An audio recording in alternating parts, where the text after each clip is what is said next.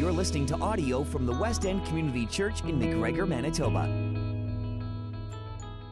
Probably around, 3 or 4 or 5.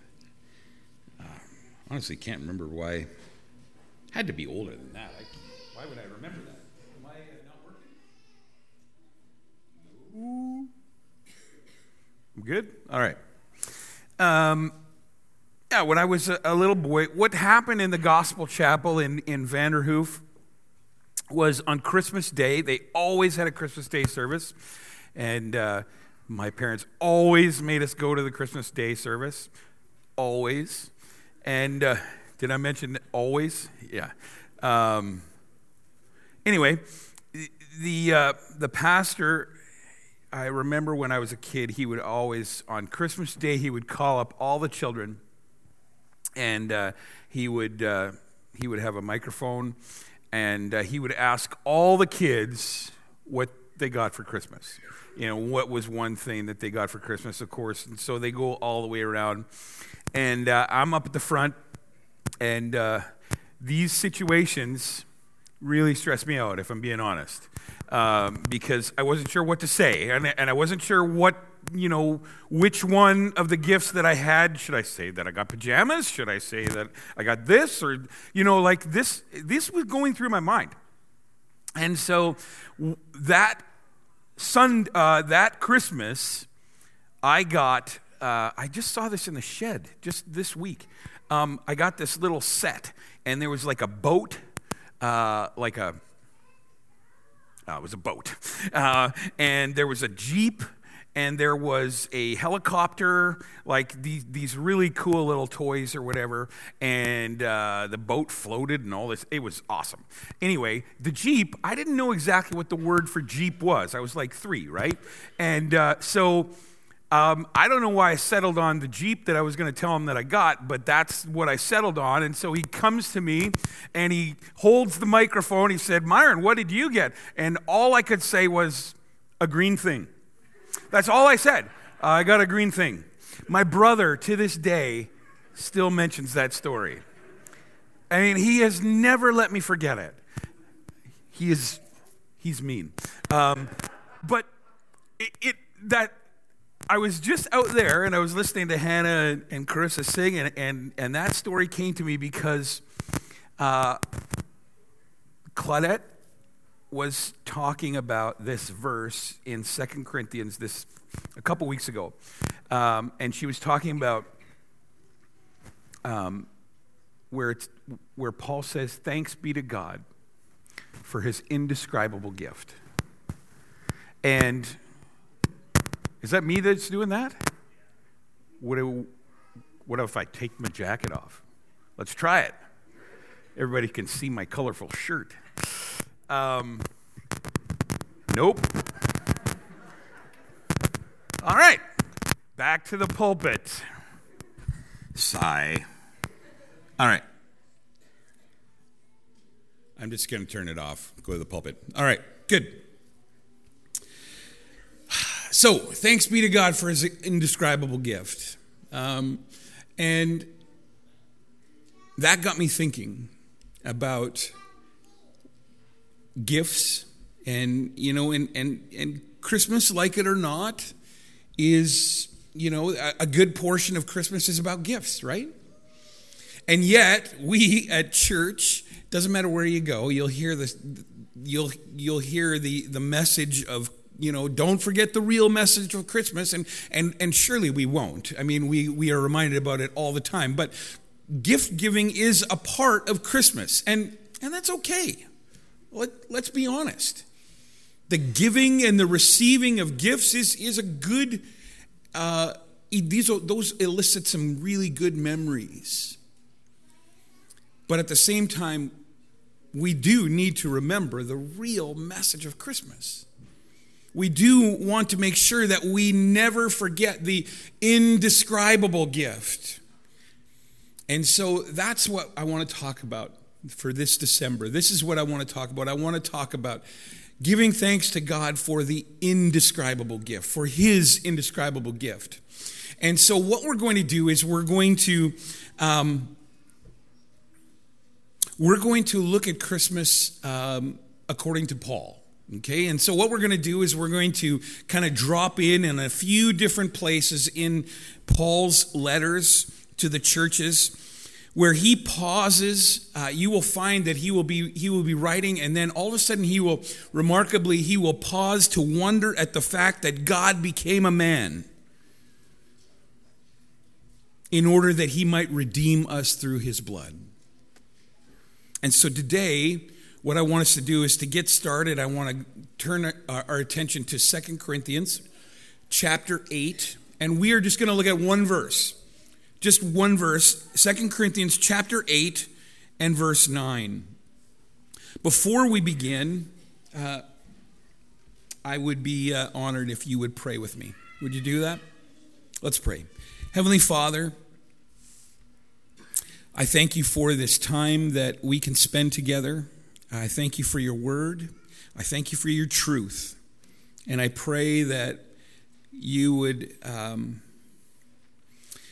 let your word just be so relevant.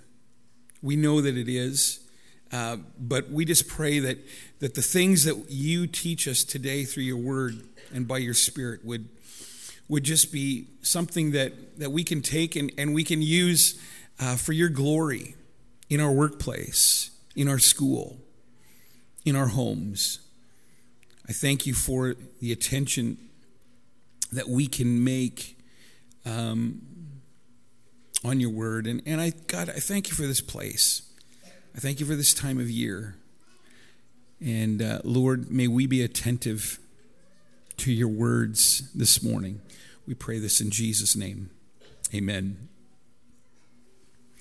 Well, Christmas is, as we said, it's a time of giving. It's a time of receiving. It's a great season of generosity, really. And I know that it can get a bit out of hand. I actually saw a stat this week. This is quite something. Americans, I don't know what the stat is for Canada. It'd obviously be lower because there's less people, but Americans will spend over $1 trillion, that's with a T, $1 trillion on Christmas presents this year. Does that not seem crazy? I'm not sure what the stats are, obviously, for Canada, but we know that, suffice to say, that there is a abundance, certainly in first world countries in the West. There is an overflow of giving. And, we can even call it generosity, right? People love to give gifts at Christmas, but let me ask you this. Why do you think that is? Where does the impulse to give come from? Because I think that the impulse to give is buried quite deep into our cultural psyche. It is hardwired into our thinking. Just stick with me here. A full historical study of giving of gifts at Christmas, that's not where we want to go today. It's not our purpose. But I would like to suggest that for many, for Christians in particular, the impulse flows from the story of Christmas. And in 2 Corinthians, when Paul is writing to that church, to the Corinthian Christians, he is concerned with encouraging them to in chapter 8, he's encouraging them to be generous. He's encouraging them to give to those who are in need and to give to the work of the gospel. And in the midst of that chapter and in the midst of that encouragement to give, he suddenly turns and he wants them to consider the generosity of God. And within that, he gives us what I think is one of the most wonderful summaries of the message of Christmas. It's certainly one of the best messages or one of the best summaries of Christmas in any of Paul's writings. But I think that we could even say that it is one of the best summaries in the entire Bible. In 2 Corinthians chapter 8 and verse 9, this is what it says. for you know the grace of our Lord Jesus Christ, that though he was rich, yet for your sake he became poor, so that by his poverty might become rich, so that you by his poverty might become rich. That's where we want to go. That's what we want to focus on, just that verse. I'm going to read it for you again. For you know that the grace of our Lord Jesus Christ, that though he was rich, yet for your sake he became poor, so that you by his poverty might become rich. Might I suggest to you the greatest lesson in generosity that the world has ever known or has ever seen is the lesson that is taught to us by the Lord Jesus Christ himself. The lesson that he taught us when he came into this world, and that when he lived among us, and then ultimately when he died for us and for our sake. If you were here last week, we talked about John chapter 8, and we talked about grace. I mean, that was really the big idea, grace. And the summary word that Paul uses here in 2 Corinthians is the same idea. I mean, that's what he says. Verse 9, for you know the grace. That's where he stops, right there. Everything hinges on that. For you know the grace. Grace is, as we said last week, it's a great Bible word, isn't it? The definition we talked about last week, it is undeserved kindness. It is unmerited favor. And you know that in our world today, one of the messages that you will hear is this. If you work hard, this is a message that this has Ben Friesen written all over it. If you work hard and you give your best, if you give your utmost, good things will come. Basically, work hard and you will get what you earn, right? Good things often come to those who work for them, who deserve them. And that mentality is good. Don't get me wrong. It teaches us a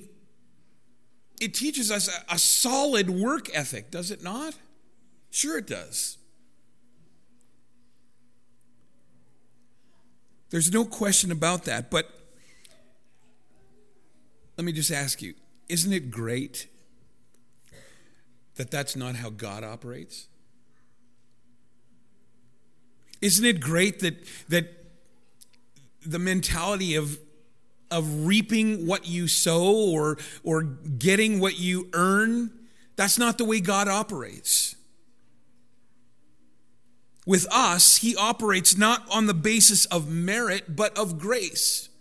It has nothing to do with merit. And so today, what I want us to consider together is the grace of our Lord Jesus Christ. The grace that Paul says he says that the Corinthians know it. He says, for you, the Corinthians, and you, West Enders, you know the grace of our Lord Jesus Christ. I hope that each and every one of us who is here today knows that grace. Not just knows about it, but knows it. Has received it. That undeserved kindness, that unmerited favor. Perhaps you don't know it yet. But I really want you to consider this grace as Paul, as he summarizes it for us so succinctly, so simply for us. It's more almost of a narrative. It's a story that is told briefly in just one verse. In the most succinct yet the most poignant terms, Paul says it starts with the glories of heaven, right? For you know the grace of our Lord Jesus Christ, that though he was rich. That's where it starts. The grace, this is the grace of our Lord Jesus Christ. He was rich. It starts in heaven. This is where it begins. It starts in heaven itself with the glory and the angels and the throne and the beauty and everything that we know about heaven and everything that we don't know. That's where this story starts, in eternity past, in heaven. We all know,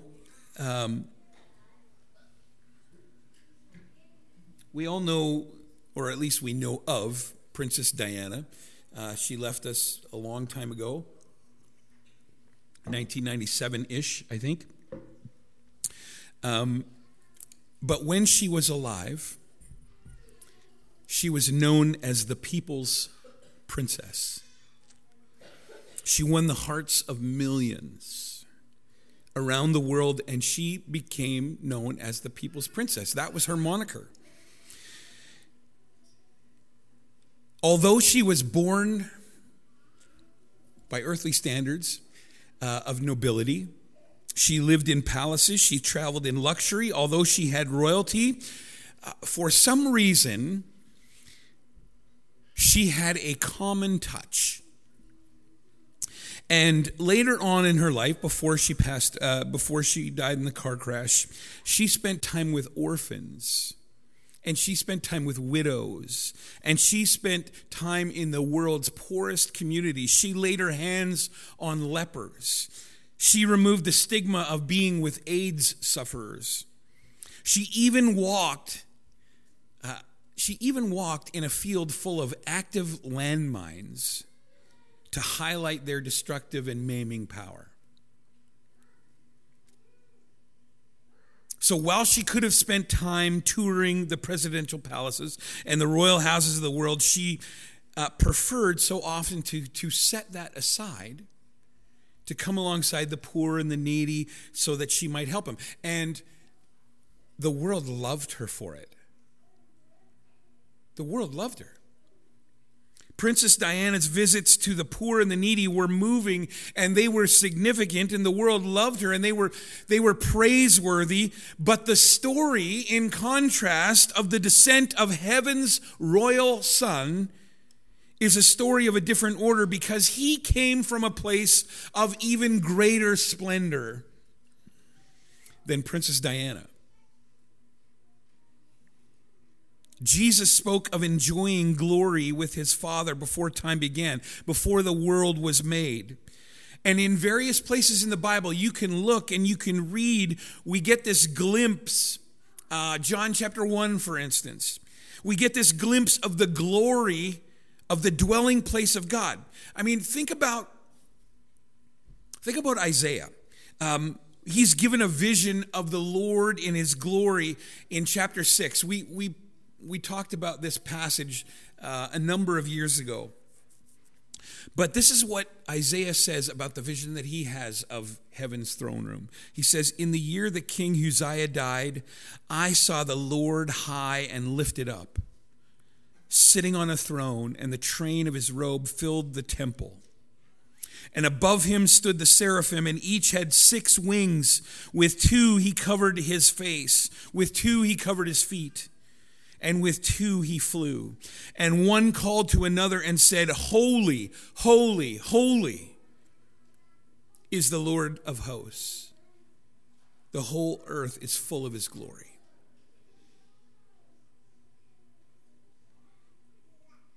Here's what we know about heaven. We know that heaven is a place of where there is no sin.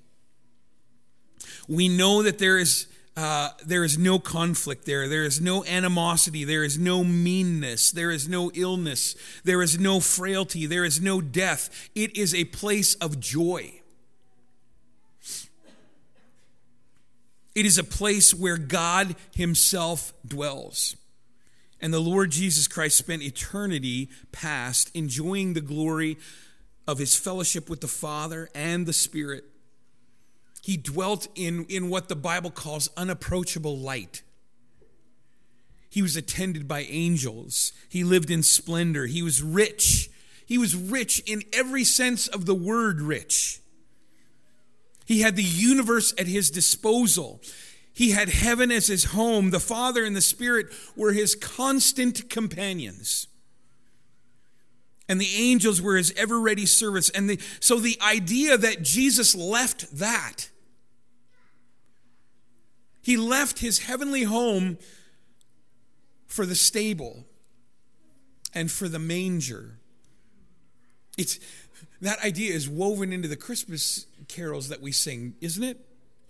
I was kind of searching Christmas carols, and I found one that I had never heard before, but it's called "See Amid the Winter Snow." Maybe some of you have heard it, but listen to the words in this Christmas carol.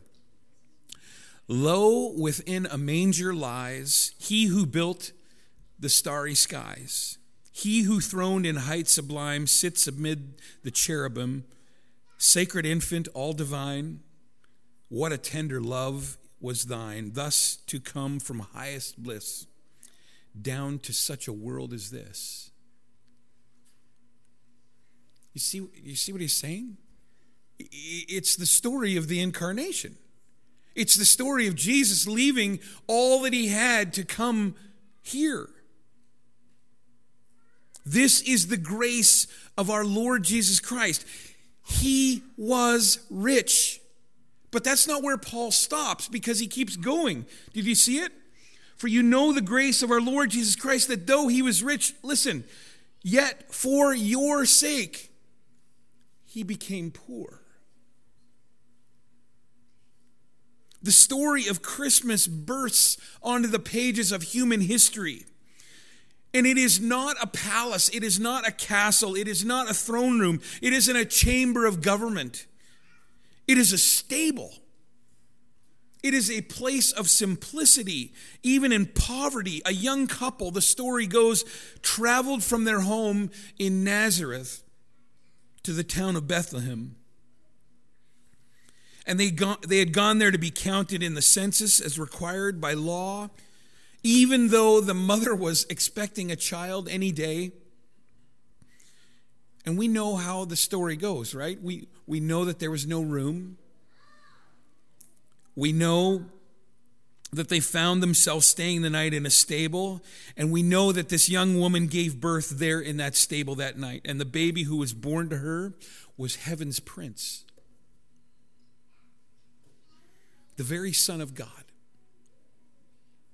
And suddenly the Prince of Heaven was now the son of a working man, the son of human parents, the son of peasants, the son of poor people. Jesus wasn't born in a hospital. He wasn't born in a home. He wasn't even born in an inn. He was born in a barn.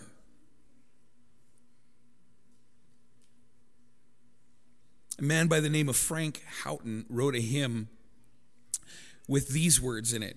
He says, "Thou who was rich beyond all splendor, all for love's sake became as poor. Thrones for a manger did surrender, sapphire paved courts for a stable floor. Thou who wast rich beyond all splendor, all for love's sake became poor." Is that not the story of Christmas? We marvel when a princess leaves her palace and interacts with the poor.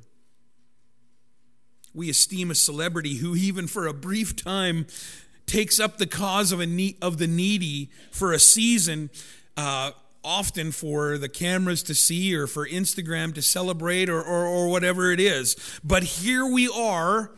And here we know, when we read through the pages of the Bible, we have the one who was rich beyond anything that we can ever imagine, beyond all splendor, becoming poor in every sense, becoming poor in the bare fact of becoming human and entering into the world as a man. He joined us in the mess of life on planet Earth, and he joined us in the frailty and the limitation of human flesh.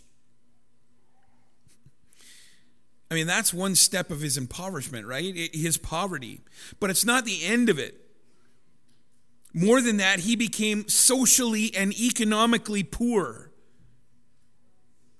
When he left heaven, he became ordinary. He became unremarkable. He became this guy who lived in a backwater.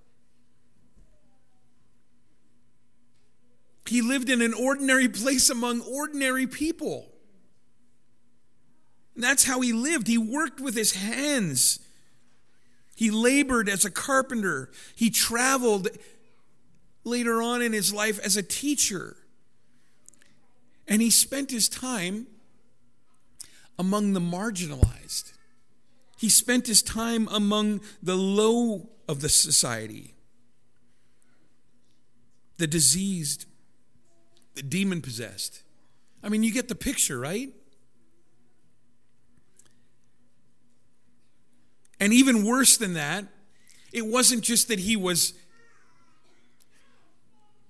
socially and economically ordinary like the rest of people, but later on in his life, it became worse for him because he became not just an outcast, but an outright criminal.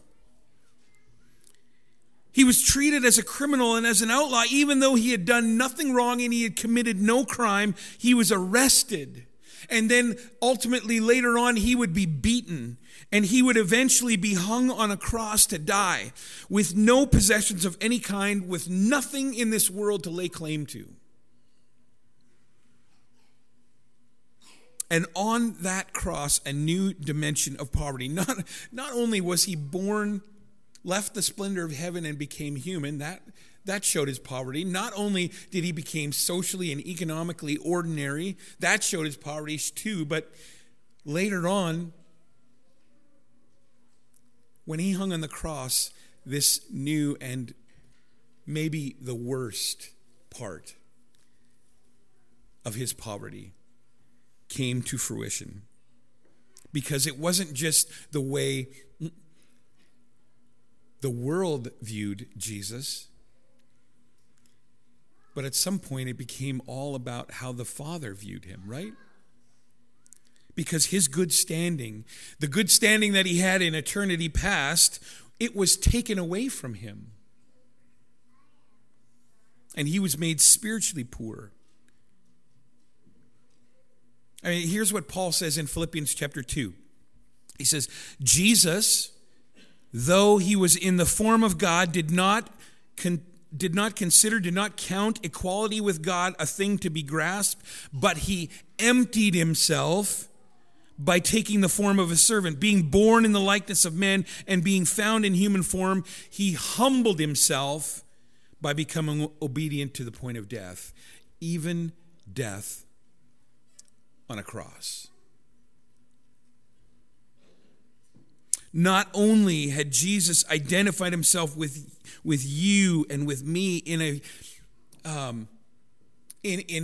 a physical situation, in our bodies, he became human, right? He became a human being, but he also now identified himself with us in our spiritual situation. As guilty people, as sinful people, as lost people. The Bible tells us that Jesus hung on that cross, and as he hung on the cross, he took upon himself all our sin and all our guilt. And he hung there before the Father as one who was guilty, as one who was covered in sin. He became the very object of the judgment of God. And on the cross, he became profoundly poor. Because he stood in our place. And he paid the price of our guilt. And so Jesus, as he hung there in this situation of abject and complete poverty, he cried out, Father, Father, why have you forsaken me?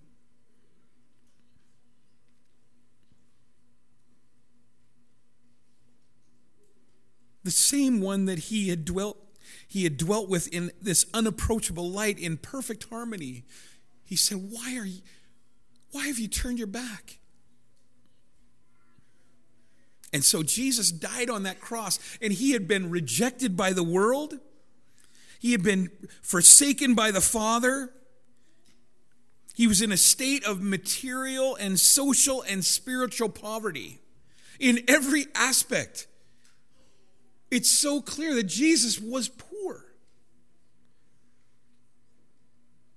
Thou who was rich beyond all splendor, all for love's sake became poor. And so the journey that began at Christmas when Jesus left as that hymn writer said, the sapphire paved courts of heaven for the stable floor, that journey led to the cross. And that great crisis of the heart, at the heart of human existence, is the crisis of sin and judgment that necessarily follows sin. So God, He made us in His image. We know this, right? But our first parents rejected God. We know the story in Genesis. We know about the fall. They broke their fellowship with Him, and we have followed in their footsteps ever since. That's the story of humanity. That's the history of the world. And the Bible calls that sin. And we can't call it anything else, because that's really at the heart of our story. It renders us guilty before a holy God. And that holy God is our judge. And it calls for His judgment. And all of that would be extremely dark news, right? If it were not for the gospel. And the wonder of the gospel is simply this, that on that first Christmas, the God of heaven in the person of His Son became flesh, and He became human. It's the story of the incarnation. He took on our frailty, and He took on our guilt, and He took on our spiritual poverty. And though He was innocent, He died the death that we deserve. This is the grace of our Lord Jesus Christ. He was rich, yet for our sake He became poor, so that we might become rich. You see the progression? He was rich, He became poor, and He did it so that we could become rich. I feel like I just got to pause here, and I know that I bang this drum quite a bit, but I just want to make sure that we understand this, because there are people in this world who take this verse vastly and wildly out of context. And they will read this verse, for you know the grace of our Lord Jesus Christ, that though He was rich, yet for our sake He became poor, so that by His poverty you might become rich. Okay, so that's the only thing that they will pay attention to, that last line. And they will say, this verse is telling you that you're going to be healthy and you're going to be wealthy. Good for you. That's not what this verse is talking about.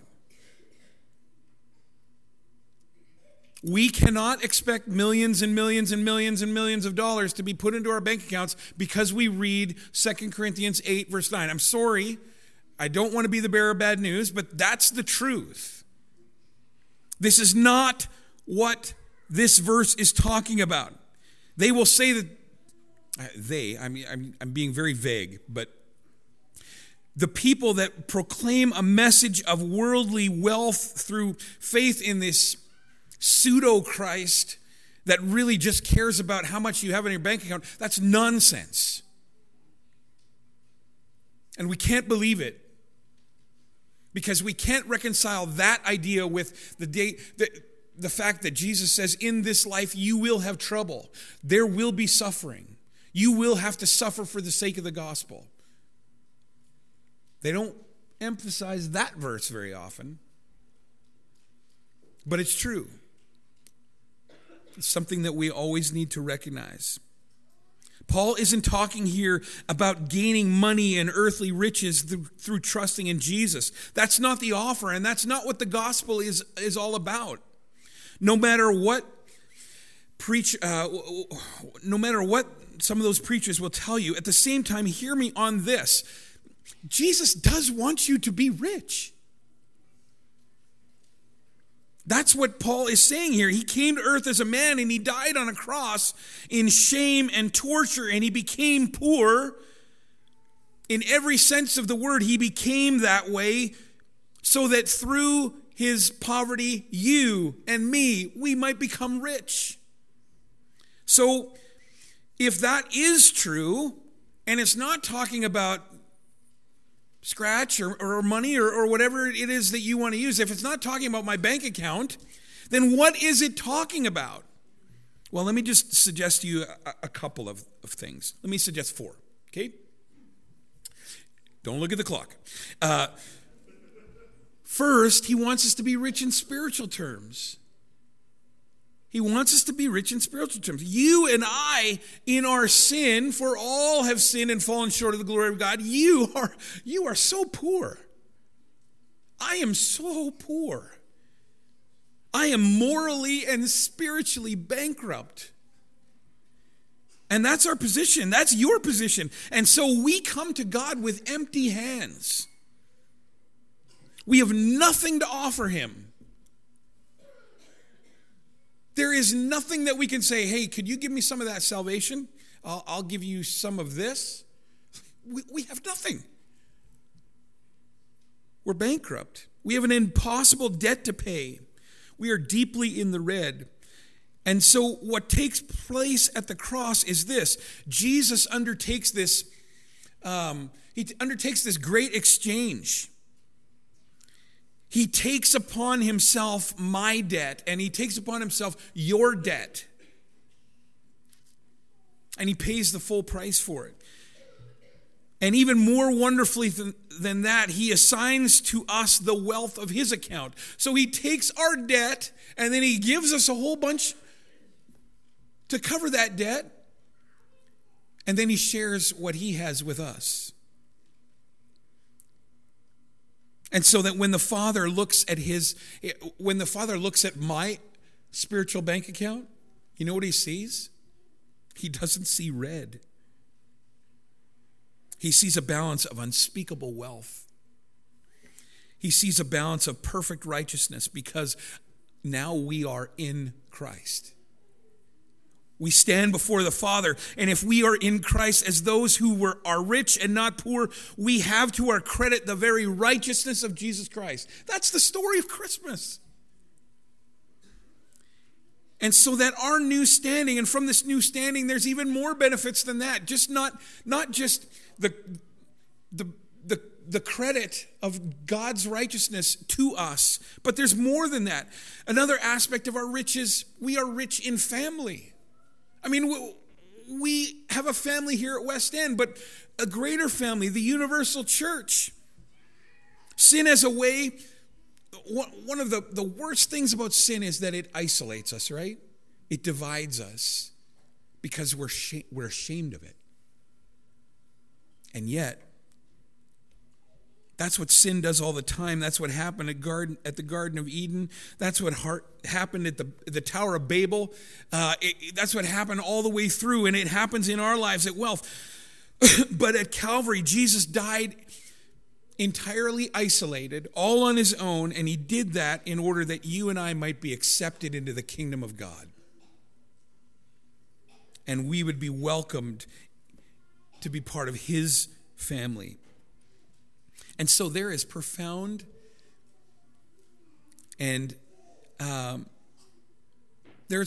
significance and meaning in the gathering that we are doing here this morning.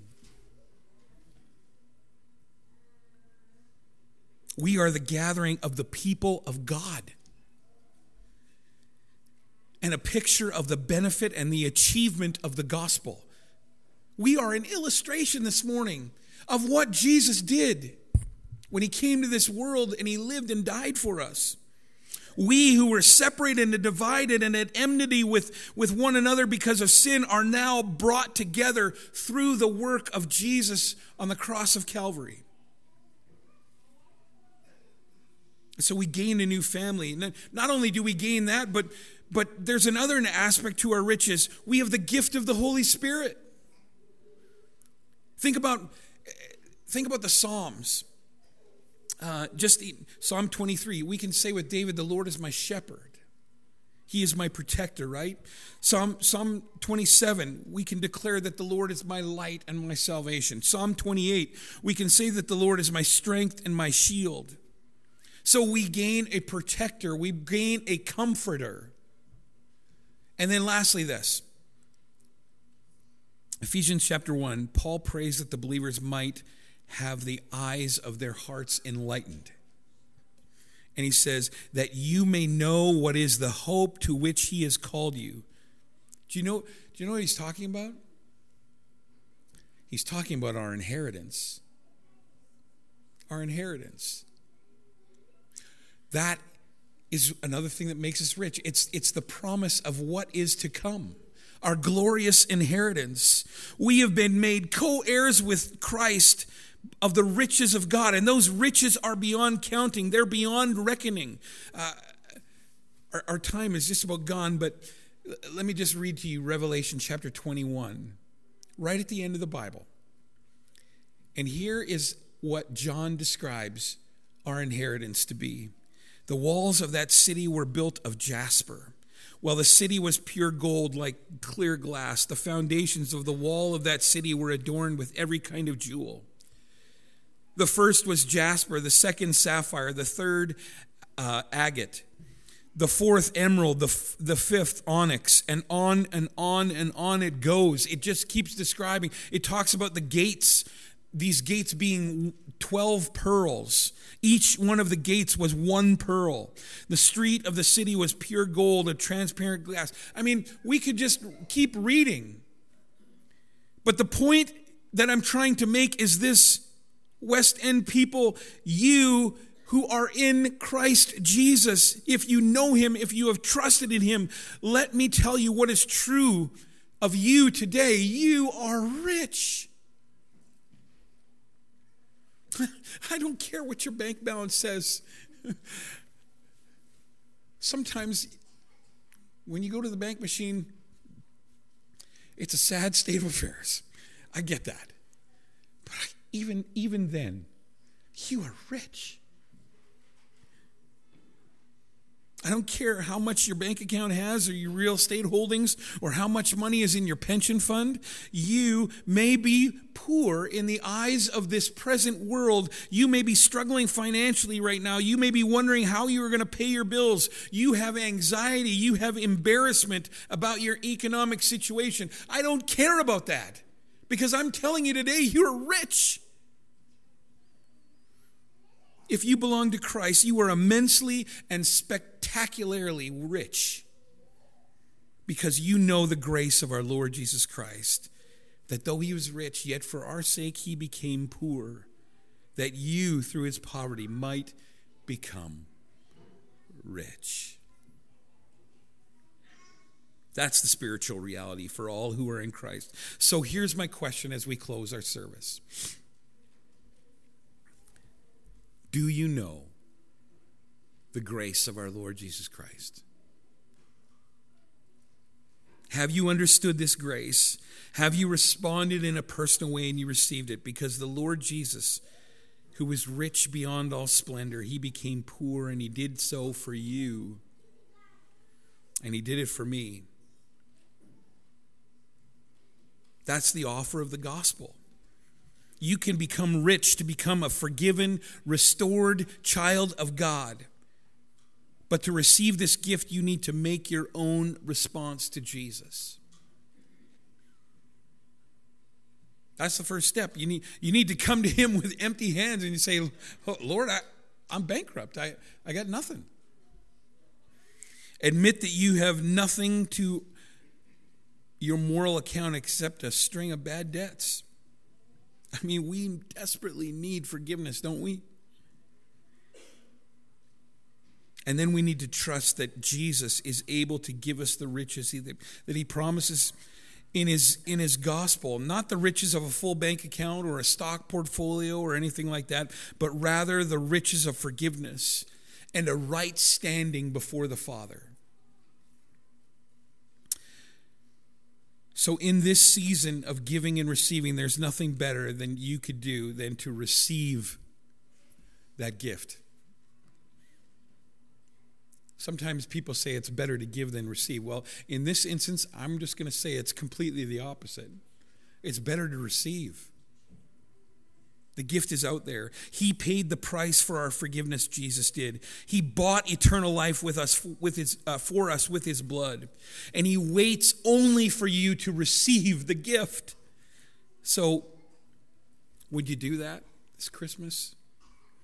Would you receive the gift that he was only too eager to give?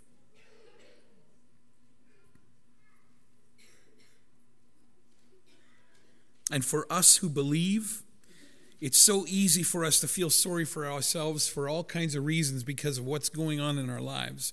We can feel hard done by those reasons.